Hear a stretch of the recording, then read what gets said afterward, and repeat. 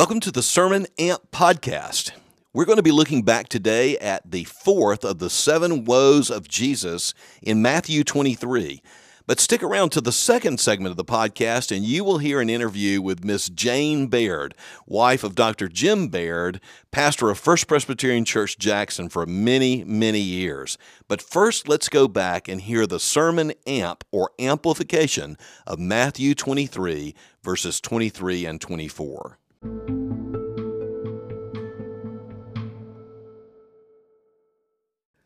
Don't let the joke be about you. Jesus tells a joke, a kind of play on words, a kind of pun in the fourth woe of Matthew 23. Woe to you, scribes and Pharisees, you hypocrites! For you tithe mint and dill and cumin, and you have neglected the weightier matters of the law, such as justice and mercy and faithfulness. These you ought to have done without neglecting the others. You blind guides, you strain out a gnat and swallow a camel. We know that this joke was devastating because it starts with the word woe unto you. That is a word of judgment. That is a word of warning, and it's a word of sadness about their hearts. But he doesn't begin with the joke. He begins with what's actually going on in their lives. God had commanded a tithe of the tenth of the produce of the land and the herds, etc. in Israel. But here were the Pharisees counting out the little dill leaves and the mint leaves and of the little potted plants in their kitchen windowsill, bringing this to the Lord. Oh, look how godly I am. I tithe down to my spices. This was not required by the law, and it certainly didn't cost much just to put a few leaves in your hand to bring for an offering. You were buying a big reputation of godliness on the cheap. And you know, Jesus said you should tithe. That's a good thing, but you neglect the big things.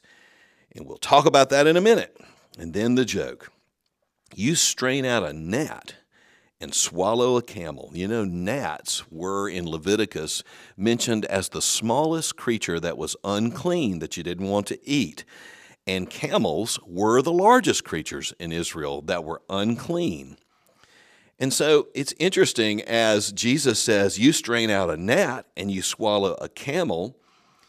Swallowing a camel while straining out, while paying attention to the minor things, not majoring on the major things. Actually, the Aramaic words for gnat and camel, kalma and gamla, were very similar, and so it's kind of a play on words that Jesus gave, and they were laughing at the Pharisees, and the Pharisees were not pleased. You know, the camels at that day were kind of like our SUVs today. You know, a donkey like Jesus rode in onto Jerusalem, that would be more like a passenger car. But the camel, you know, it's a big animal and tall and a smoother ride, you know, good road car, you know, what we say about these big SUVs. You, Pharisees, you hypocrites, you pay attention to the smallest things, but you strain them out. Strain out the gnats. Don't want to accidentally eat a gnat, but you swallow an SUV. I mean, it's kind of funny. Now, we don't have a tithing problem, I don't think, here in our modern church. But, you know, you can look so holy and know your theology, and you can be mean as a snake. You know, you can flat out not care about other people. You can care about the minutia of certain doctrines that are not unimportant, but they're secondary to what Jesus calls the weightier matters of the law. The smallest things for you are important, while the big things for other people are uninteresting to you. What's going on in people's lives? Uninteresting to you. What you do is okay. You explain it away. What others do, it's a big sin.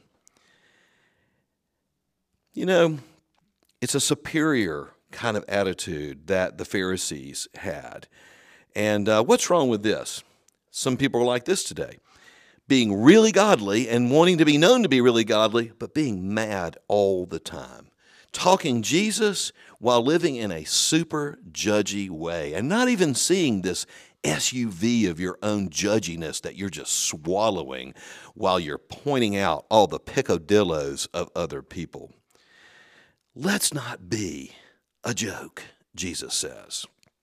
Let's live for the kingdom. Jesus said the kingdom of God is at hand. It's breaking in now. And how do you get the kingdom? Repent and believe the good news. Just believe that I am the Messiah. Receive me into your life. It's by grace. It's by receiving something, not by earning, not by working for it. And what does the grace life look like? Well, Jesus answered, it looks like loving the Lord your God and loving your neighbor. He actually answers it from Micah 6:8 in this text. He roughly quotes, He has told you, O man, what is good and what the Lord requires of you, what the life looks like, but to do justice, to love mercy, and to walk humbly with your God. Here's the way Jesus put it. Woe to you, scribes and Pharisees, you hypocrites, for you tithe down to your mint, dill, and cumin, but you've neglected the big things, the weightier matters of the law, justice, mercy, and faithfulness. You know, justice, mishpat, used over 200 times in the Old Testament, carries the idea of fairness, condemning or acquitting on the basis of the merits of the case, regardless of who you are. It means there's not one way of judging for one group of people and another way of judging for another. You get justice. You get a kind of equity through the justice system. But it also kind of carries this idea of giving people what God wants them to have, giving people their rights according to God's word. You know, there's a lot of injustice in our world today. We want to have fair courts, especially in the United States, in our democracy, where we want the rule of law and not the rule of men and the influence of men. But I think about abortion and how the rights of the unborn are just trampled on in this deadly injustice. I think about persecution of believers all throughout the world, and we can't seem to get people's attention. They tend to focus on the persecution of other people in the world, but the persecution of Christians does not seem to be that important. And then, of course, the big one over the last 2 years is prejudice and the mistreatment of people based on their race. That's happening all over the world. It's as old as the fall itself, and it's happening and has been happening here in the good old U.S. of A. I believe, as most people do, that there's been a lot of progress made in this area, but there's still a whole lot to be done. I know a lot of you are exhausted and frustrated with all this, but here's the point. Justice is something that is Jesus called the weightier matter of the law. We don't check out on justice. Mercy is just compassion and deeds of kindness to people in need, and faithfulness is where it all comes from. That's the love the Lord your God so that you can love your neighbor with justice and mercy. But here's what I want you to see. This mercy, justice, and faithfulness flows out of Jesus-centeredness. Think of it this way, lining up with what the Scriptures teach by lining up with Jesus. Those are one and the same. We interpret the Scriptures through the kingdom of God and through the Son of God and the plan of God, where Christ is in the middle of the Scriptures, in the middle of history, in the middle of our theology. The Pharisees lined up with the Scripture. They taught the Scriptures, but they didn't line up with Jesus or the kingdom. Do you? We need to see justice, mercy, and faithfulness in terms of Jesus and the kingdom. Because if Jesus is forward in our belief, in our understanding of God, in our way of acting, then we get kingdom. If Jesus is not forward, then we get Pharisees, and it's as simple as that. Woe to you, scribes and Pharisees, you hypocrites. Well, let me tell you something.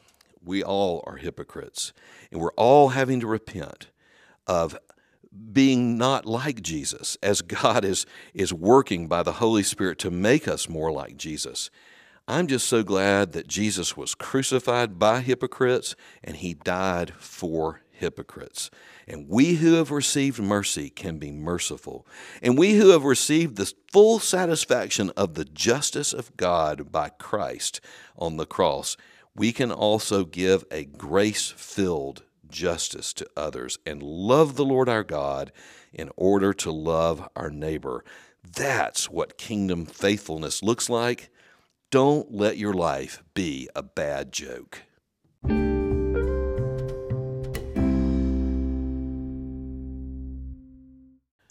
Welcome to the second segment of the podcast, and I have a great treat for you today.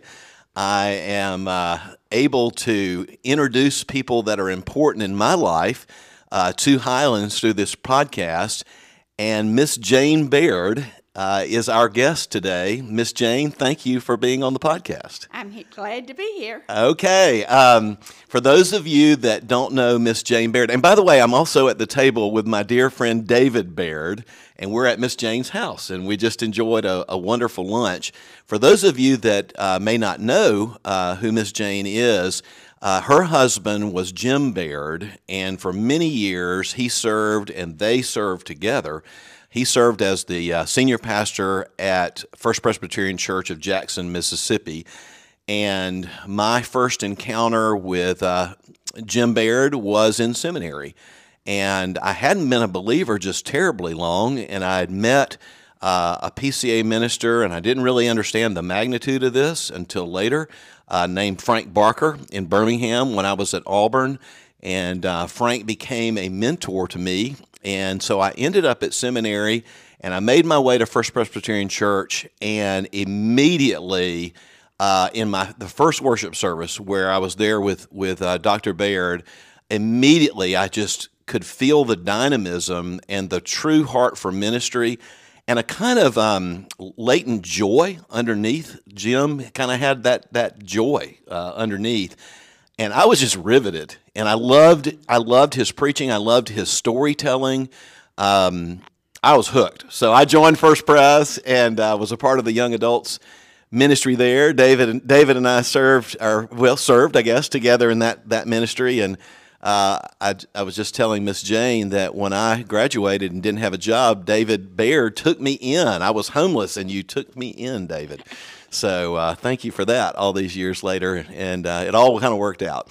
But anyway, I just can't convey to you how important Jim and Jane Baird are to me, because Jim Baird became literally one of the chief encouragers in a ministry way in my life. And I don't remember ever being with him when he was not an encourager. And I'm so grateful. And so grateful for the decades and decades and decades of incredible ministry that included the establishment of the PCA. And we've been talking about a few memories here. So, Jane, tell us where you and Jim were from and how y'all met. Jim grew up in New Jersey and in Chicago Heights. He went to Maryville College in Maryville, Tennessee, which is a little city outside of Knoxville. At the pretty place, yeah. Which is the most gorgeous area in the world. I'll have to say this, one day, later I went there too, and my roommate was from Townsend. And one day I said to her, many years later, where would you like to live? No, at the beginning, right after we graduated, where would you like to live for the rest of your life, or where would you like to live? And she said, right here in East Tennessee. And I thought to myself, I didn't say it, how narrow can one person be? But years later, after both of us had traveled the world, and my roommate and her husband stayed in Maryville, Tennessee. How about that?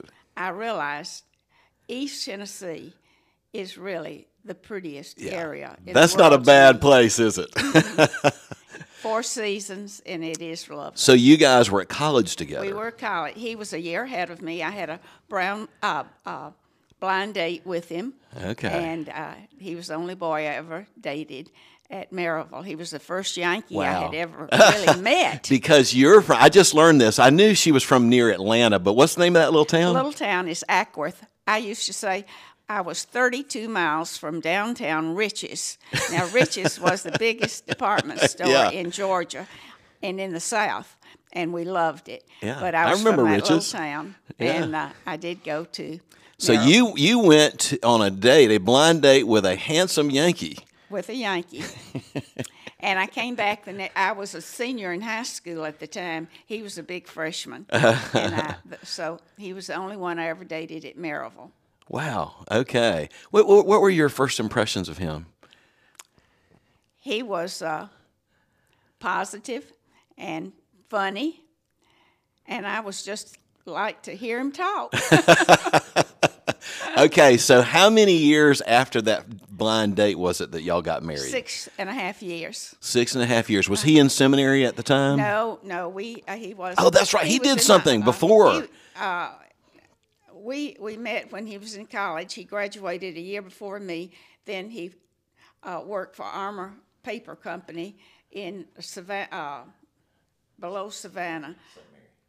St. Mary. Mary's, Oh, yeah. Georgia. Nice. And then he was drafted into the Army as a little old private. And he went through basic and all that, and he realized that I was engaged to him by that time, and we realized we couldn't marry on a private salary. Yeah. So he decided to go to officers training school, even though he knew that it was rather dangerous to be an officer in the Korean War at that particular time. But for his love for me, he went to OCS. He became an officer.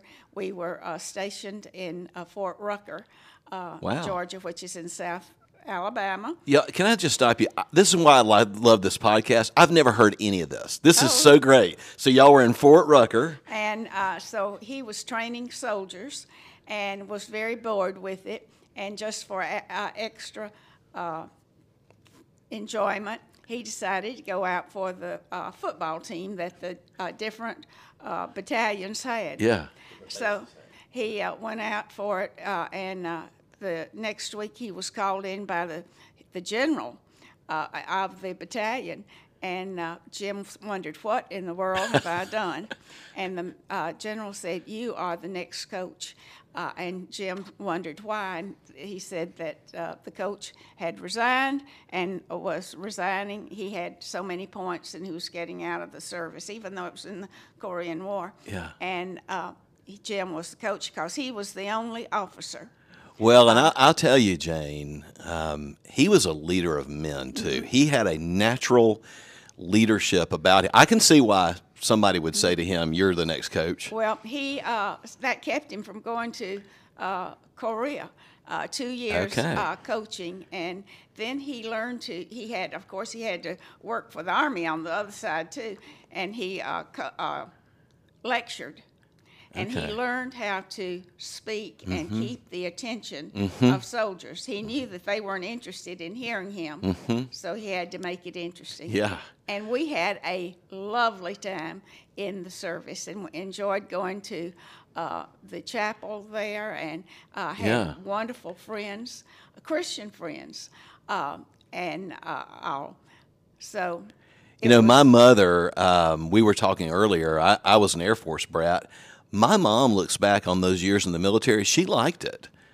Yeah, I did too. And Jim considered, and the only reason we didn't stay in the service was that he hadn't been to West Point, and he thought at the time he'd never be a general, so why go? There you go. So how did he get to the ministry? Well, we got out of the ministry, and I went to my hometown. The military, yeah. I got out of the military and went to my hometown because my mother was sick and my father really needed my help. And Jim went to work for New York Life Insurance Company. Yeah. And was working in that. And we were involved in my little church. And he was teaching the junior highs in Sunday school. And we were just enjoying just small town and all. Minding your own business. Yeah. And one time, the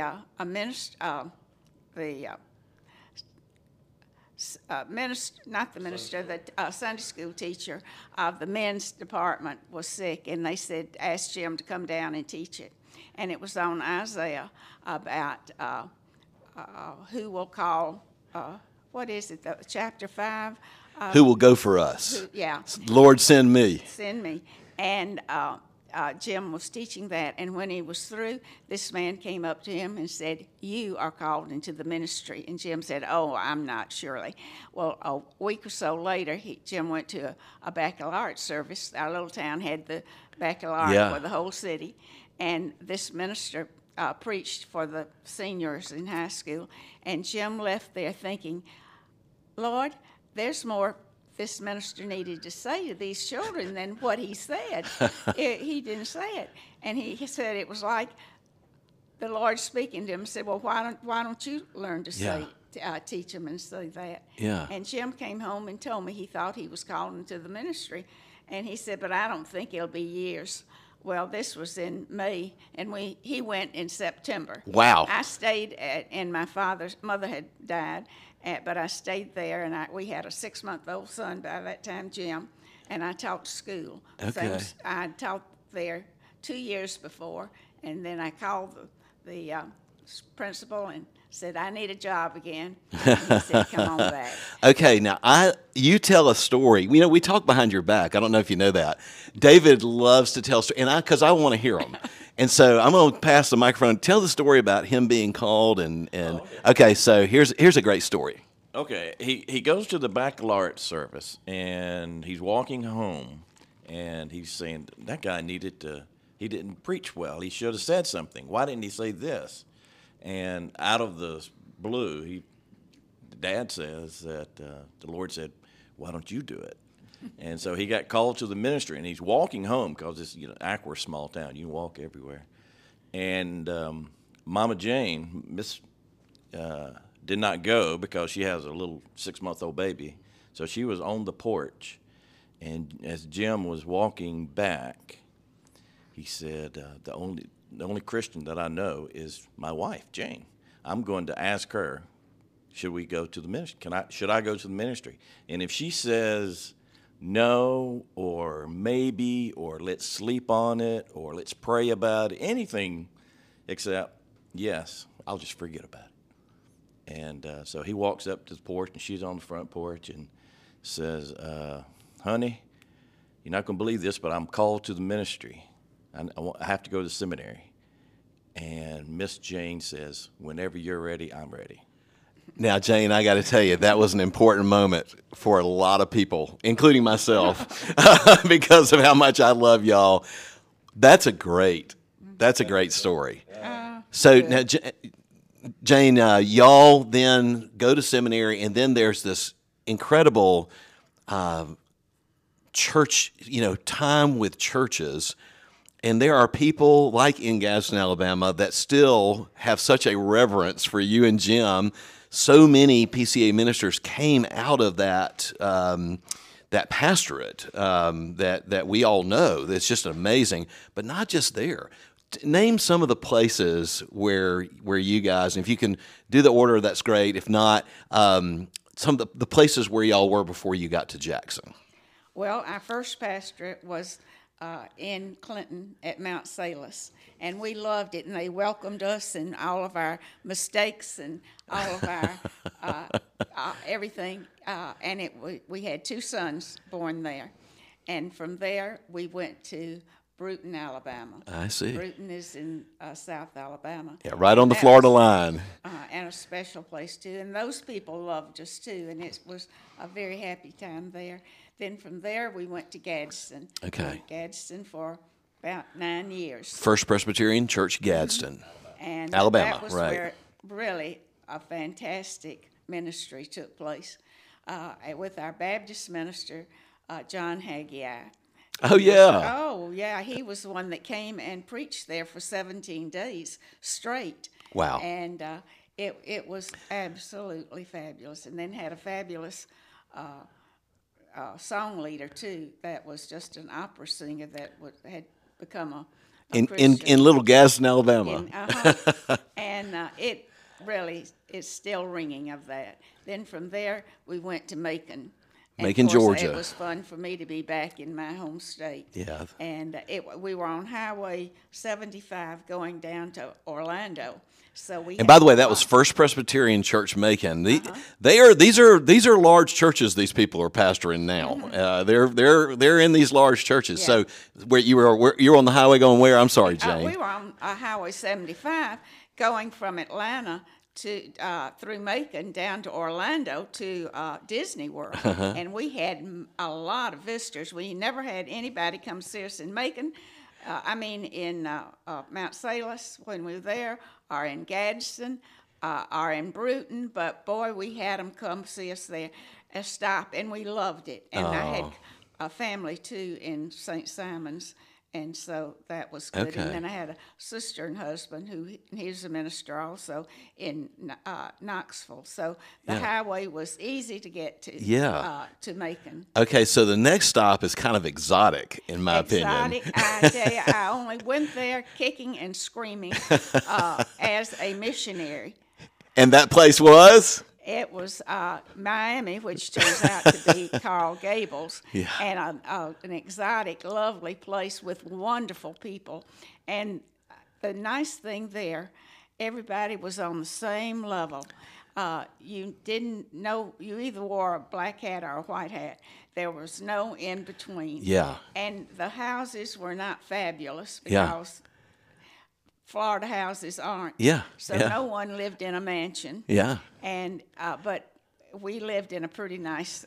Yes, you home. did. Hey, by the way, I went to Jim and Jane's home when Peggy and Bob Ostenson, who followed them, I don't know, right after or maybe two after. Before and after. Before and after. Okay, that's right. That's right. And so I went to the house, and it was a great house. And Coral Gables is beautiful. It is. Well, we love the people, and it was interesting that only very few were native, and it was Miami. Miami. If Yeah. you were a Miamian, you talked about Miami. Yeah. Most There was of a the southern southernness about that city back Right. then. And everyone else they were passing through. And when you had out-of-town company come to see you, the whole congregation rallied. They brought you food. They entertained you. They were just the most hospitable people. That's a beautiful church. I went and saw the church. It's called Granada Presbyterian Church. All of these churches, I've never been to Bruton, but all these churches are just beautiful churches. So one day, Jim agrees to come to the final church, and for I don't know how long y'all were here. It was a long time. Well, when he decided he felt really called to come here to First Church Jackson, and I only again came kicking and screaming by that time. You know, this is a theme in your life, Jane, kicking and screaming. I had loved being where I was, but Jim said, "Don't you want to come back south? And your boys and all are up this way." And so anyway, we came, and I have loved it, and the Lord has really blessed us both, and it's been a wonderful time. Well, I tell you, just for me personally, the fact that y'all were here when the Lord brought me here for training, it mattered. And it's not just Dr. Baird. I was telling Jane, I said, I don't expect you to remember because you did a lot of entertainment, but I went to their house 3 or 4 times after church, and they've got 4 boys, and that was not a quiet house. It was a fun house. You know, you guys really had a relaxed atmosphere. Jane was in charge, large and in charge. You did a great job of hostessing. Everybody that knows you knows that about you. You're an incredibly delightful person, Jane. Thank you. And I will say a very strong person. I couldn't remember her. Yeah, David just gave the thumbs up. I couldn't remember her maiden name. You know, Jim Baird is a Scottish name, and I said, "You're a Scot. What was your Macmillan?" And I'm a McRae. So you can definitely see some good Scott stock coming out in Jane Baird.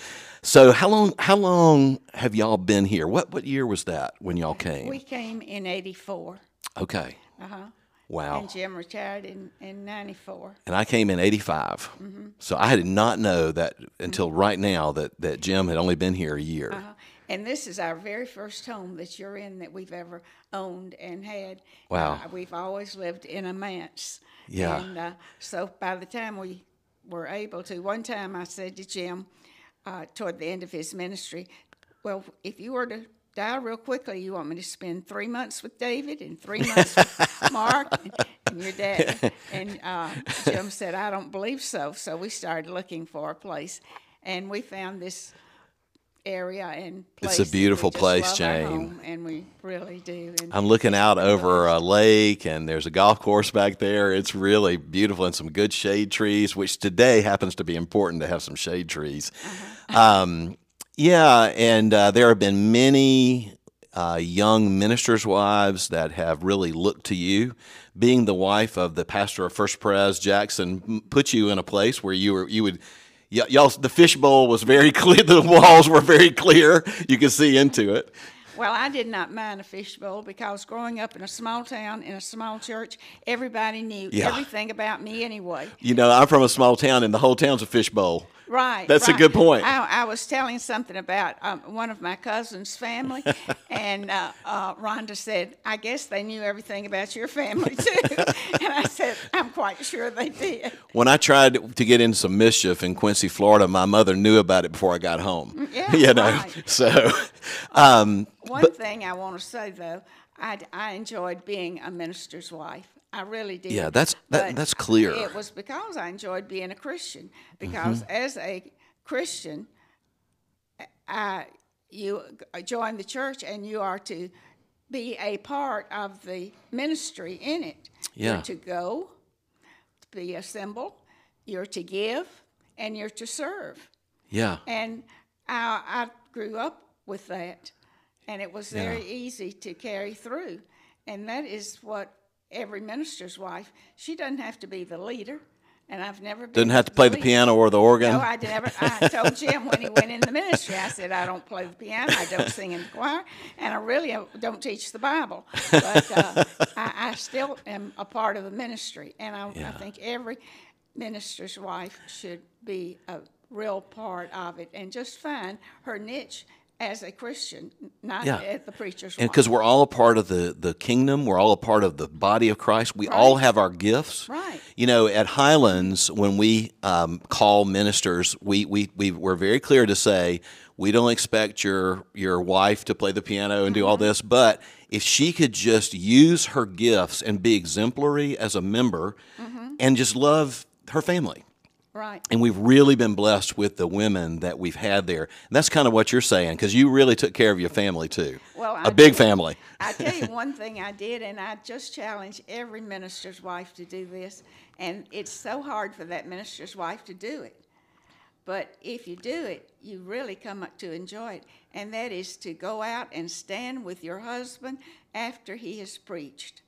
And the reason I say that is they see that a husband and wife are together, Okay. even through after he has preached. You're going to love him and take him home and feed him, and maybe let him take a nap. But and you're there to do it. The nurture and care of the pastor. Right, being tackled. But people say they are a couple, and I just encourage. But it's hard for a wife to get up and to go out. Yeah, and especially if they have little children at the time, you know, with running around. I was talking with a friend of mine, one of my best friends from the church we served in Tuscaloosa that we started. His name is Bill Brubaker. He teaches at the law school at University of Alabama. And I was riding down the road and heading toward Tuscaloosa, and I thought, I'm going to talk to Bill. And he said something interesting, and I want to kind of end our podcast by telling you this and maybe asking you, and David, you're welcome to chime in too. But he said, Joseph, he said, I've been reading some things, and I've been thinking back. And he said, you know, the early 80s were really a time of God's right hand.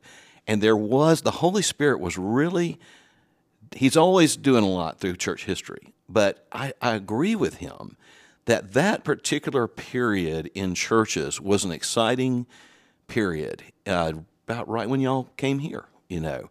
And he said, you know, Joseph, I just saw people that didn't know Christ coming to Christ. Their lives were being changed.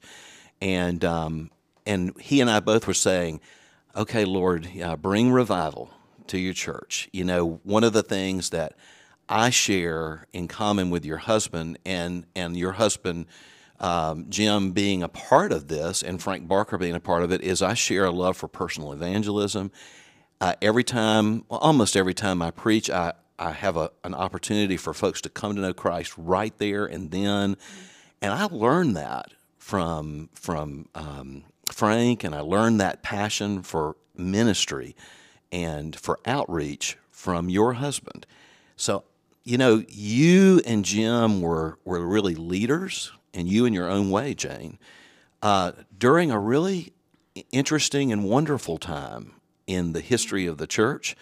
And I'm asking the Lord to do that again, and maybe even more so. I want to be a part Well, of I that. do want to add this. Jim loved me, and I loved him all the way through this, through the good and the bad, the old and the young times, sickness and ill health. But and that's important to keep your love going, Yeah.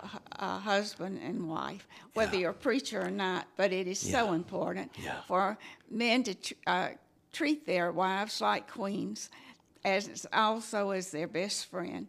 And that wife will treat him like a king, and also she will melt. It doesn't take a lot for a man to melt a wife. I can feel some Ephesians 5 seeping into that conversation about loving your wife like Christ loved the church, and the wife wanting to follow her husband. Well, I tell you, Jane Baird, you are very easy to love. Oh, thank you. And I love you dearly. And David, you are too, man. I love you as well. This is really special. Jane, thank you for letting me interview you today and being on the podcast. Well, I enjoyed it. Thank you.